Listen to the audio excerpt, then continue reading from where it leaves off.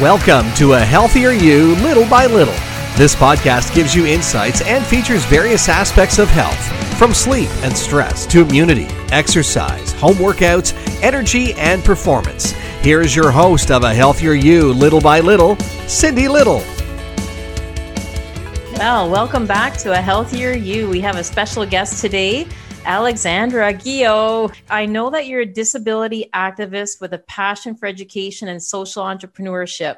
You're a born leader with a driving devotion to help others, and you shine when given the opportunity to make a difference, which is so awesome, and especially in lives of young people. Now, I know that you're a young author. You just produced a book called Invisible Conversations, How to Use Communications to Support Those with Invisible Disabilities. And it was born from a desire to provide youth with these conditions and resources that you didn't have. So tell us a little bit about that, Alex. I'm really curious. Like, at the age of 22, you are my youngest guest.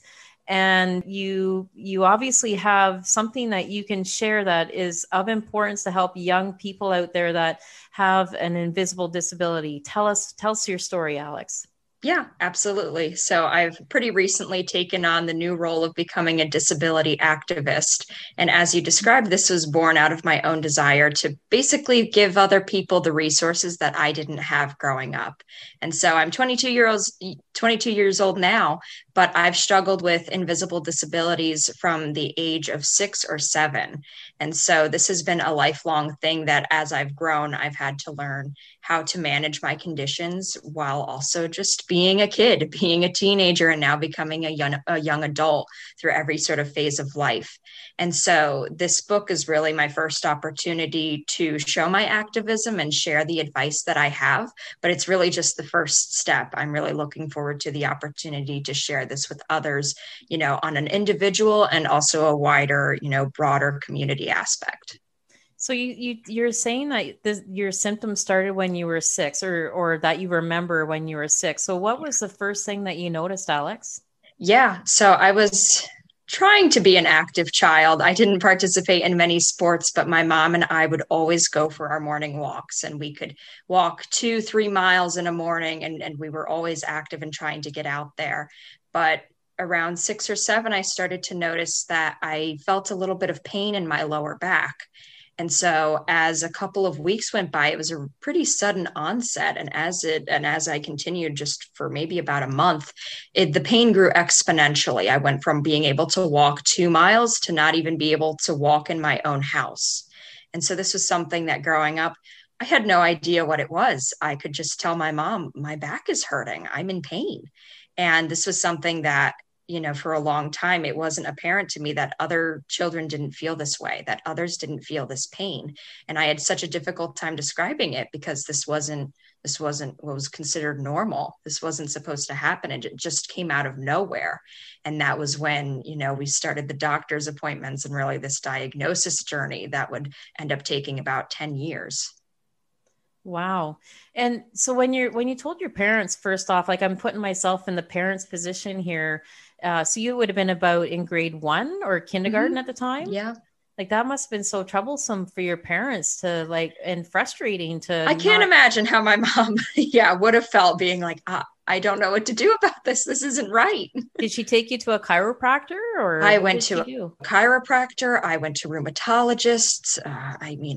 All of the ologists. I don't think I could have a full list, but we saw absolutely everybody, and we saw them 3 times over, trying to figure out what it was. And unfortunately, as time passed, that pain started to spread in my body. I started to feel stomach aches and headaches and skin pain that felt like sunburn. And at a certain point, my joints started to be impacted. Again, it's over the course of a number of years, but it was very frustrating to go along this path consistently told, I don't know, or we don't know what to do for you. And I'm just getting worse. Wow.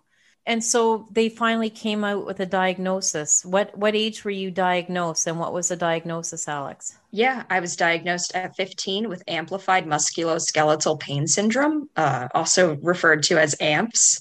And so this is a nerve condition in which, very similarly to fibromyalgia, this is a condition that typically develops in kids and teenagers, in which your nerves are overactive and kind of aren't sending the right signals to your brain. And so, as the name describes, amplified pain, there are signals going back and forth between the nerves in your body to your brain until it's almost like two megaphones speaking into one another, where the volume keeps getting louder and louder. And you're feeling that pain for really no reason at all. It's not even something that I need to trigger the pain. I could just be completely stationary and my brain gets a signal that something in me is hurting.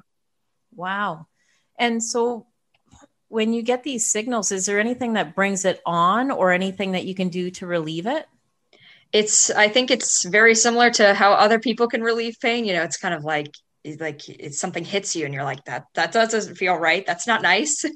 So any sort of like kind of shifting, changing my position, trying to walk around, ice, heat, massaging, whatever it could be, very similar to what other people, try to do to relieve their pain. But something that was unique to AMPS was that a lot of ibuprofens didn't work for me. Any painkillers weren't really working for me. And even in my treatment, it's not something that's really recommended. It's sort of this idea of pushing past the pain and rewiring your brain to say, like, this isn't hurting. This shouldn't be hurting. It's kind of like retraining yourself. And so as much as I tried to relieve that pain, sometimes it would go away, but it's sort of that you have to sit with it and deal with it and carry on.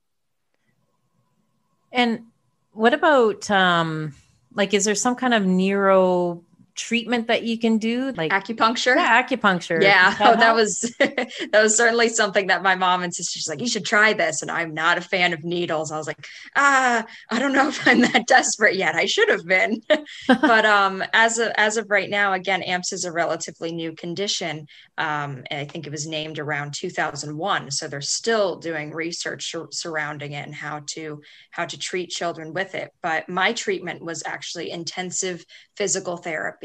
I joined what was supposed to be a 6-week inpatient program at the Children's Hospital of Philadelphia, in which for anywhere from about 5 to 7 hours a day, I was doing hours of physical therapy, occupational therapy, and I would bounce back doing like 2 sessions a day of each. They would supplement it with psychotherapy and art therapy, music therapy, because it's very, the point of this program is to teach children to push past the pain. And so it's a very physical and a very mentally intensive and draining process of that.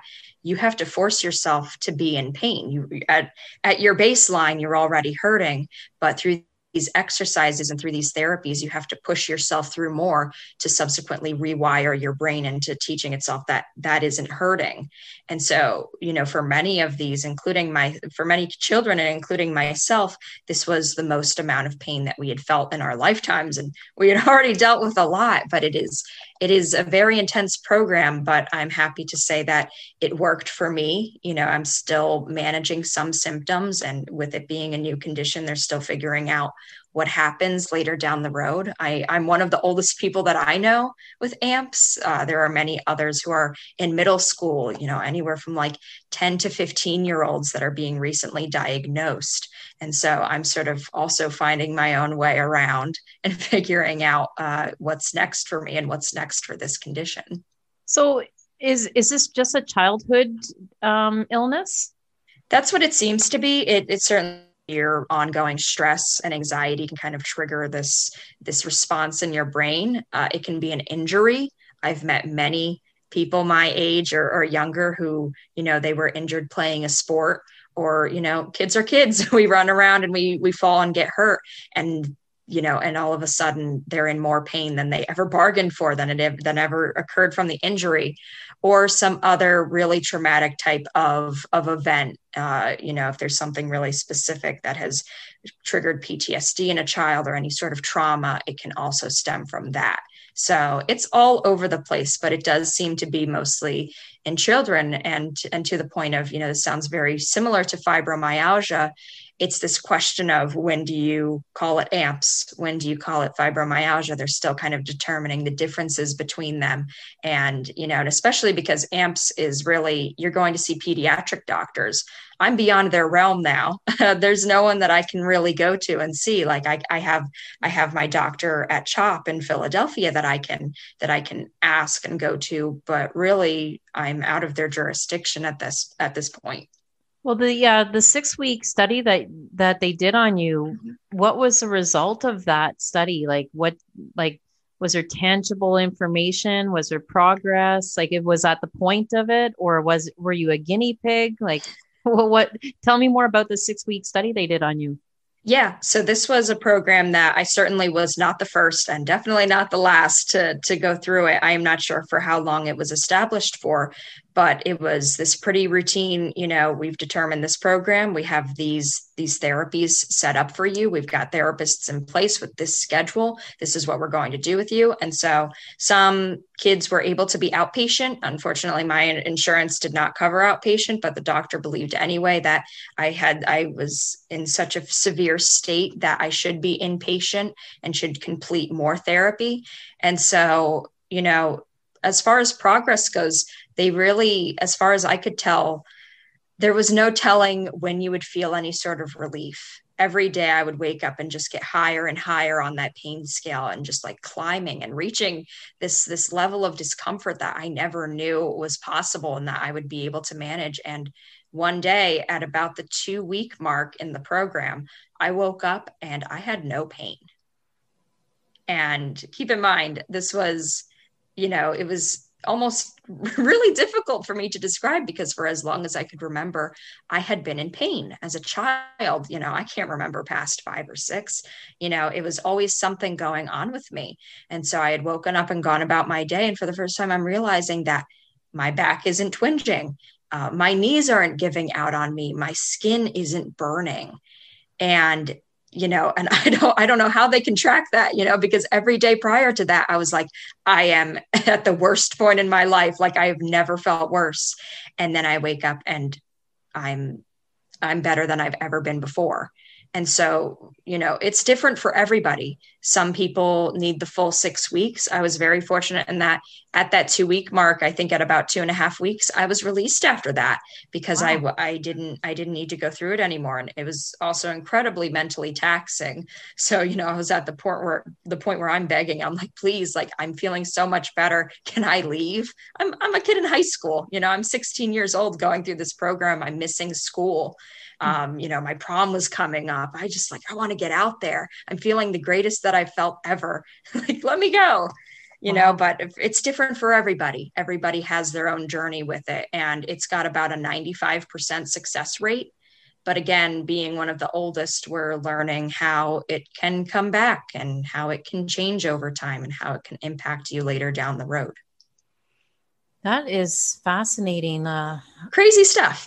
Yeah, I can't imagine, Alex, the life that you've lived from 6 to 16 with so much pain every day. And so tell us why you became an advocate for people with these invisible. I can't even imagine how people might have thought that you were whining or complaining and trying to get out of things, like teachers maybe and friends. Yeah. Like, you must how did this impact your social circle even?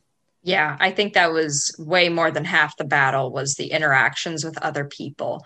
And so that was really where my desire to help others stemmed from, because it was difficult enough to get a diagnosis and to come to reconciliation that my body is against me. I'm not feeling the right way, and doctors can't help me.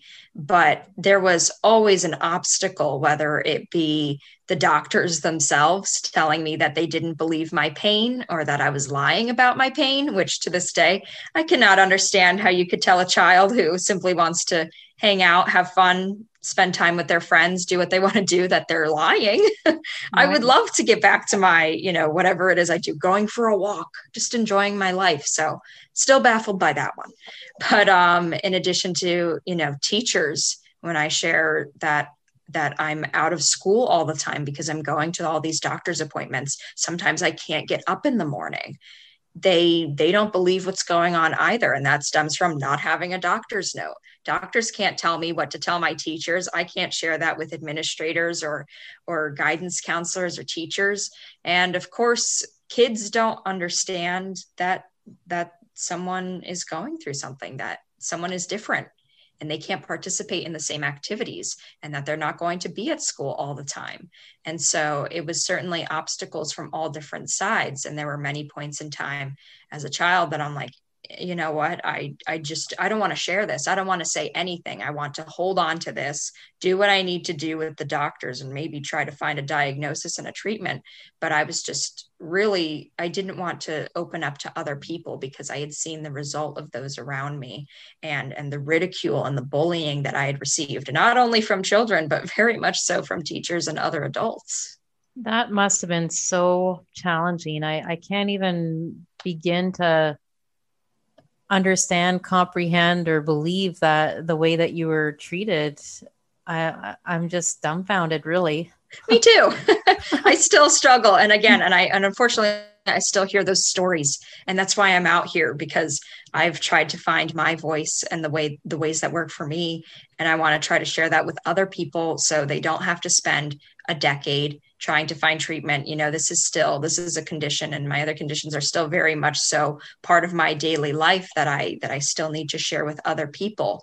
And so if I feel as though I've figured something out, why not try to share that with others who are likely in a similar situation? Because I've really haven't seen any improvements in the environments that I grew up in, and how they've changed over time.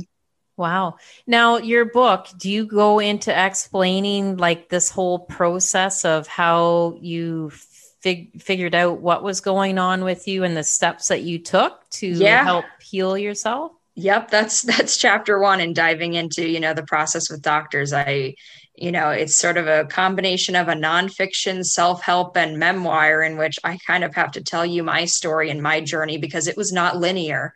Every chapter sort of has a lesson, because I didn't learn this, as I grew up. There are many of the lessons that I do share, I've learned in the past couple of years, or I've learned from seeing my mom. She was my greatest advocate in every setting, and sort of taking that and being like, okay, how do I take her voice and use that, for me, because she's not around anymore. She's not talking to my professors, saying like this, or my employers saying like, this is Alex, this is what she's dealing with. These are the accommodations that she needs. And so, so it's not a linear process, and that story is very much so necessary. And so I think there are points in time where I'm sharing tactical advice in take notes, bring someone with you, like write things down, follow up with your doctors, read the documentation that is passed to you at the end of your appointment. You never know what's included in there. To, just having that other person try to explain their experience. It's also, I think, very helpful for others my age, a little bit younger, a little bit older, to read about this experience, because with what's unique to invisible disabilities is that this isn't something that you can see. You can look around at other people, and if they don't share that they're going through something, or that they're having a difficult time, or they're kind of in a health crisis, you have no idea, and you think that you're alone.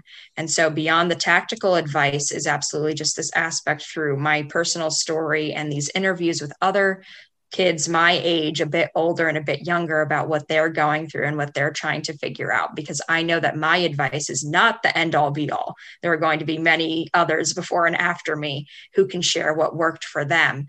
But sometimes having that company is just as helpful as the advice.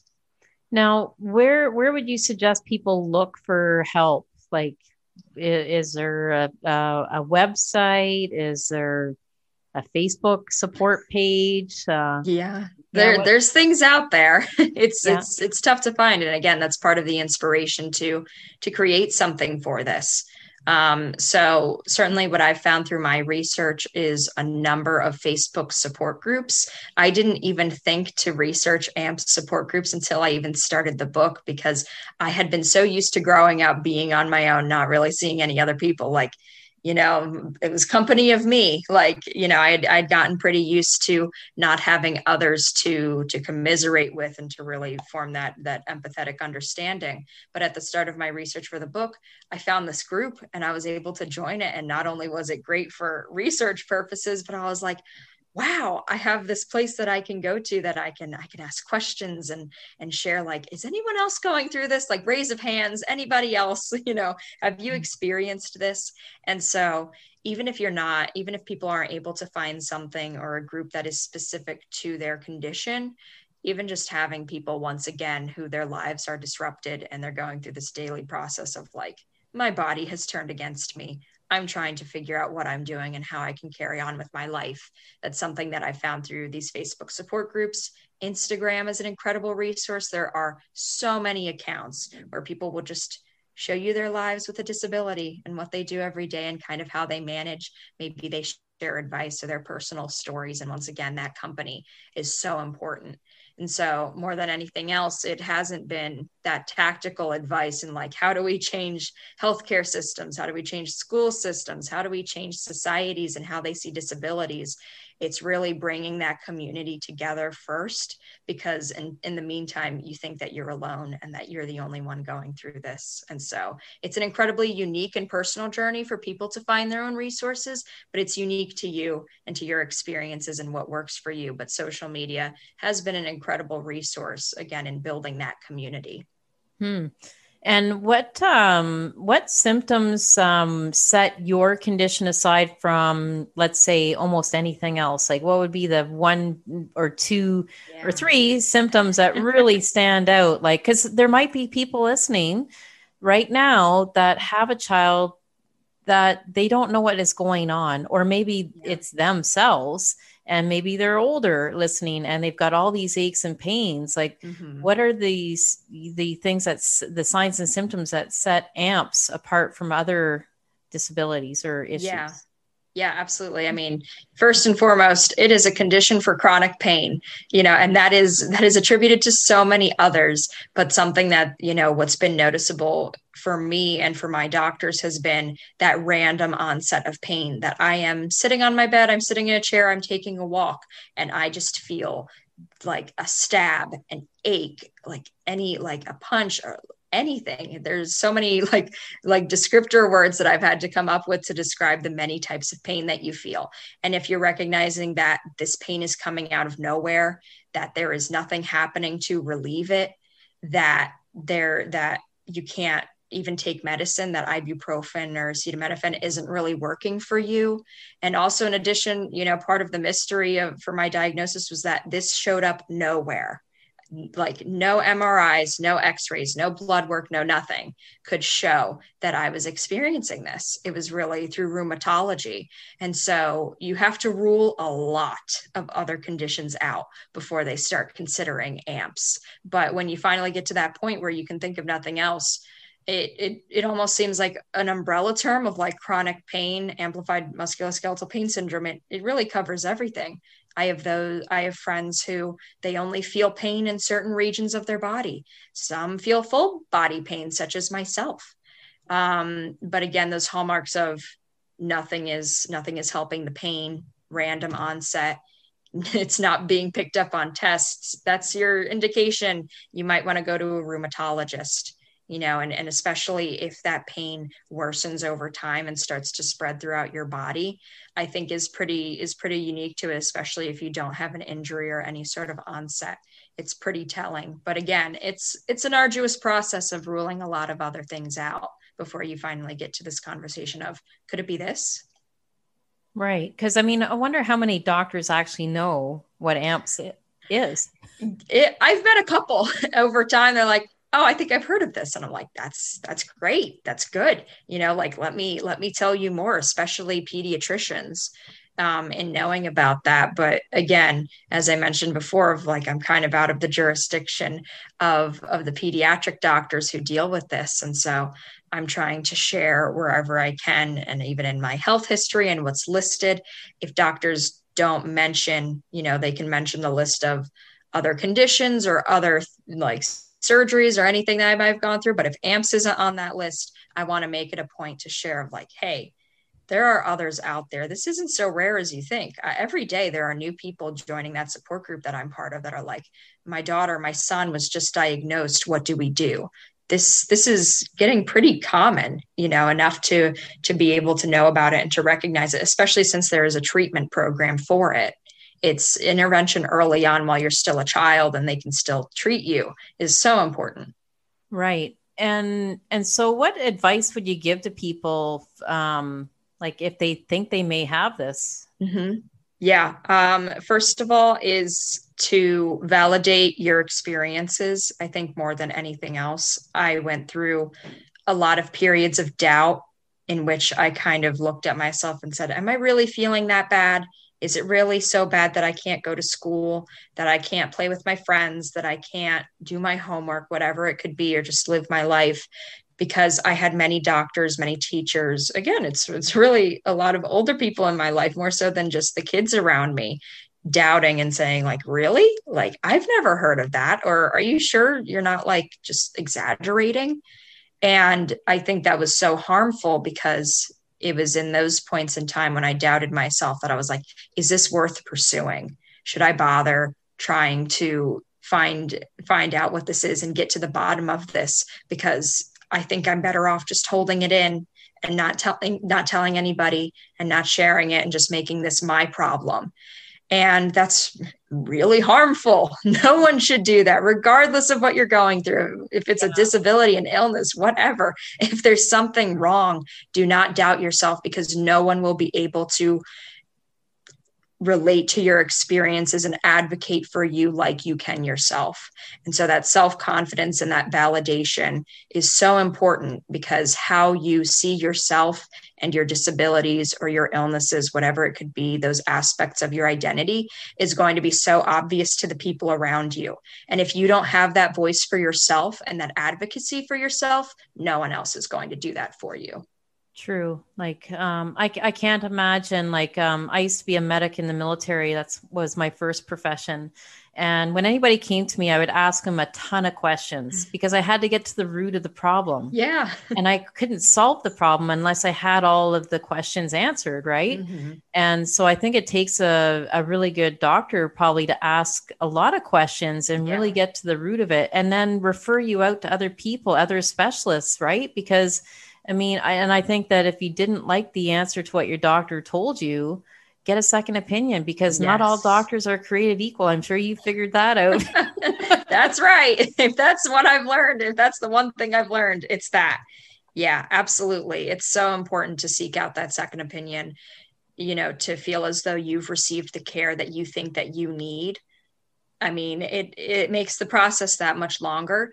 But if you're going to get something that works for you and is actually going to work, or to kind of get to the bottom of this, it's necessary. Now, you look like you're very healthy, Alex. Do you follow any kind of special nutrition program with AMPS? Not particularly. I mean, I am a college student, I'm not known to have the greatest of diets, just trying to get through the semester and everything. But healthy eating is very important, and exercise, especially now that I've been released from the program. The number one takeaway was don't stop moving. You need to keep moving. And I could absolutely feel that, in days where I might be stationary for like long periods of time. I know right now I'm in the middle of finals, so I am pretty just like sitting down all the time, and I can feel it. And so it's that sort of like barrier to entry into exercise of like, I start exercising again and I'm hurting, and it's a little bit difficult to differentiate like what is normal, what is, what are other people supposedly feeling when they're exercising, and what's AMPS. And so exercise consistently is so important on that basis, so that you don't lose your progress. It's important in anybody's life. But similarly with fibromyalgia, if you ever hear about, the commercials for medicine, they say with diet and exercise, that is the key word. That's so important. And especially since AMPS does not have any medication approved for it. It's not really recommended that you take ibuprofen and any sort of painkillers. Those natural interventions in a way for exercise and diet and taking care of your body, now that you've reprogrammed yourself, are very important. It's how you get through the rest of life, hopefully without anything coming back or flaring up again. Well, Alex, I'm going to say this again. I said it to you before we started the podcast. You are one well put together young woman. Like, Thank you. man, I can't believe what you've experienced, what you've went through, what you've come through, and what you're going to share with other people to help them. I'm so excited for you and your book. Now, why don't you tell the audience how people can get a hold of you? Yeah, absolutely. So the book is actually coming out this week. So exciting. Oh, I know, wow. busier than ever. Finals and a book, there's no better time than the present, I guess. Very And so impressive. Very yeah, impressive. thank you. I'm very excited for it. And so right now, the best way to find me and to kind of stay in touch and stay up to date is through my Instagram. And that's Alexandra_author.